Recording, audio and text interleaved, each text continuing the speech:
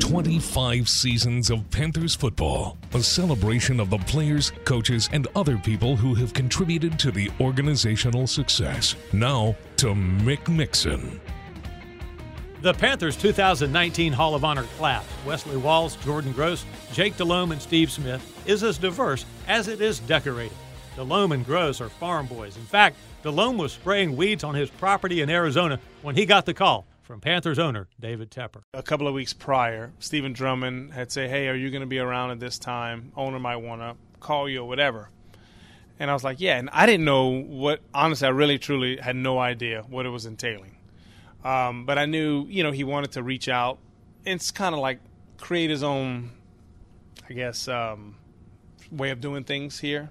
And so, but I really didn't know. And then when Drummond texts you, hey, be ready for a FaceTime call, this is odd. Like there's something going on. I just didn't know what it was. I had chills probably sent through my body. I'm very rarely speechless. I can kind of come up with something pretty quick, and I kind of was like taken aback. I was floored, honored. I guess the emotions or the memories that started just going through my head was all the good time. You just think of that, and like I hold this place really close to my heart. And so it was just kind of here I am. I'm sitting in this field, by myself. And Mr. Tepper asked, he goes, where you at, playing golf? Because I had on like a windbreaker and a golf hat. I said, no, I'm spraying a field. And he goes, do what?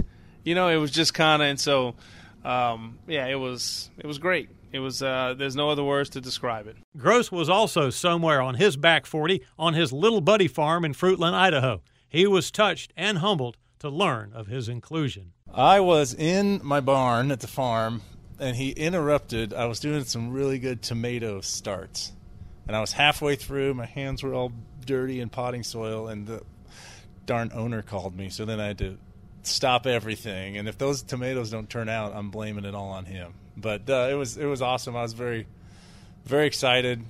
I don't ever feel like I've tried to be a me guy as a player and in this building. But I'll be honest, it felt awesome to get some recognition. And the coolest thing is that I think as a player, and I was in this building for a long time, and afterwards working with all you guys and just loving it, and then the decision to move back home, the fear is kind of just losing connection with all the people and the team and the stadium.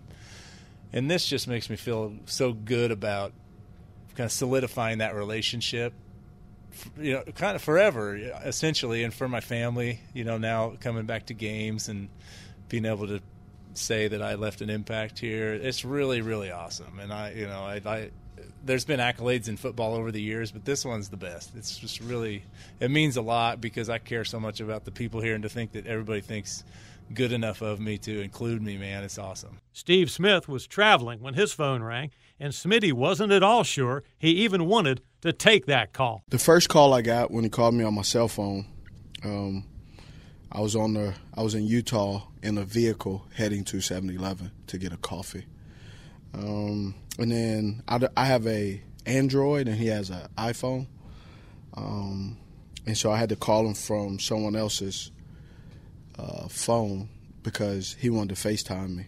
And first of all, I thought that was very interesting that another grown man wanted to FaceTime me. But after he convinced me to FaceTime him, because I really wasn't going to FaceTime him. I don't really know Mr. Tepper that well at that moment to experience a FaceTime. 40 years old, but stranger danger still exists in the world. I'm really just joking. I just want to give Tepper a hard time. But so when I called him, I was actually in 7-Eleven when we started to actually FaceTime. I was putting sugar and non-dairy powdered cream in my coffee at 7-Eleven, trying to wake up because I was on the West Coast. And total shock, surprise. And then when I got home, even bigger shock and surprise of all the steps that was put and the effort that he put and the Carolina Panthers put into making this happen. I was told to me the different scenarios. One, I've gotten a great opportunity to meet Mr. Tepper and speak to him several times about wide range of things, and one of the things that he's discovered is you don't pop up on me at my home, and that was one of the ideas he thought. We didn't think that was going to be a great idea, but it was pretty funny because he is very adamant when he gets something in his head to execute it, and the people around him, he is expecting them to execute it with the same level of urgency that he likes to do things. So it's been very interesting to get to meet and know him and how he operates. And it's been interesting for him to get to meet me and know how I operate as well. So it's been fun. Still trying to wrap my head around it, trying to figure out to accept the honor and not try to overthink things. Really just try to relax, which is for a guy who's always going and going and going like myself, it's kind of hard to do. So trying to figure it out. And then the other part is really cool is Mr. Tepper, again, another step. He's, he sent some clothes to my kids and stuff just because, honestly, the last team I was with was the Ravens, so a lot of the stuff that my kids have is Raven stuff. So when we came here in November, Deuce, our youngest, he had never been in a stadium, so he was trying to wrap his head around it and figure out why aren't we going through the McHenry Tunnel in Baltimore to go to the stadium. So, I mean, that's just part of it, and so it's a great opportunity for my last child, who's not experienced as much football as the other three, to him to start to associate Carolina with the Carolina Panthers and experience that. So it's been really good for him as well. The Wesley Walls story is quite different. Walls was with his mom in the hospital when the call came in. About a month or so ago, David Monroe had told me that he was trying to arrange a meeting with Mr. Tepper, or a phone call with Mr. Tepper.